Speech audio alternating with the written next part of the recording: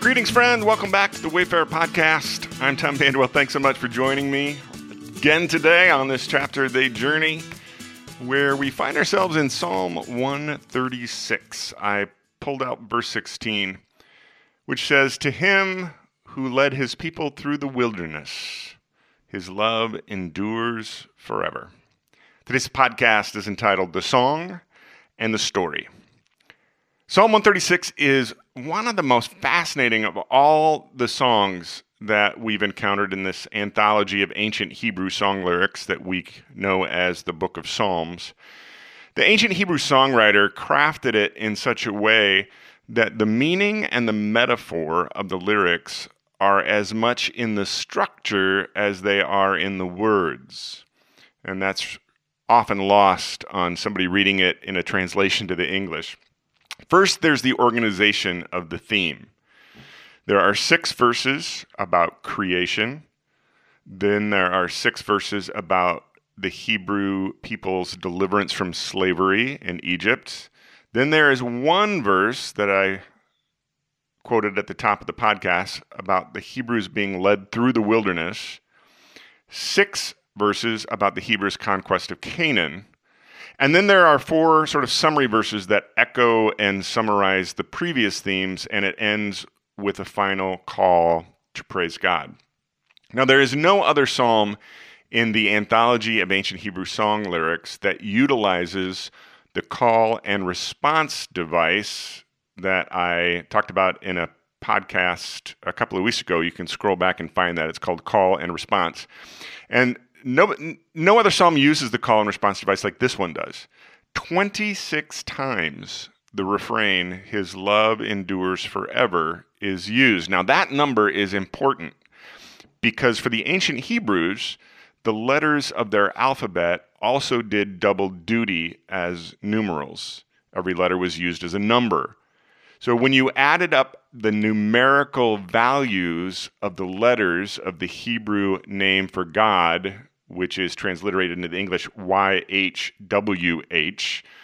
and that's because the Hebrew alphabet doesn't have vowels. So the total numerical value of those Hebrew letters together is, you guessed it, 26.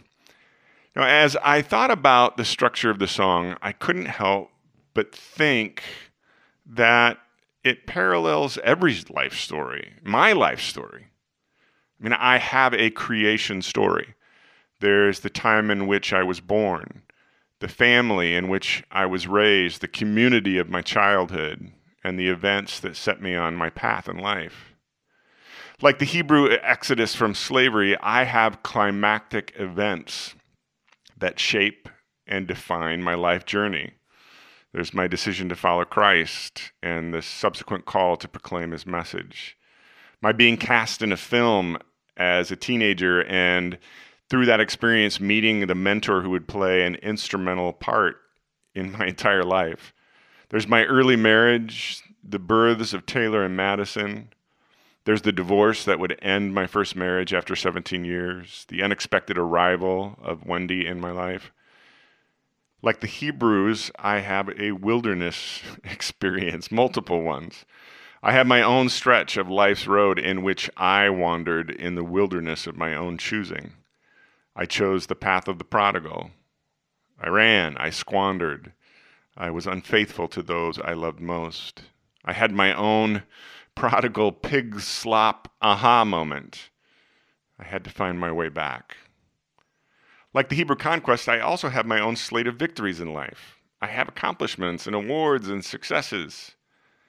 And through it all, God's faithful, enduring love is woven through every major success and every tragic failure.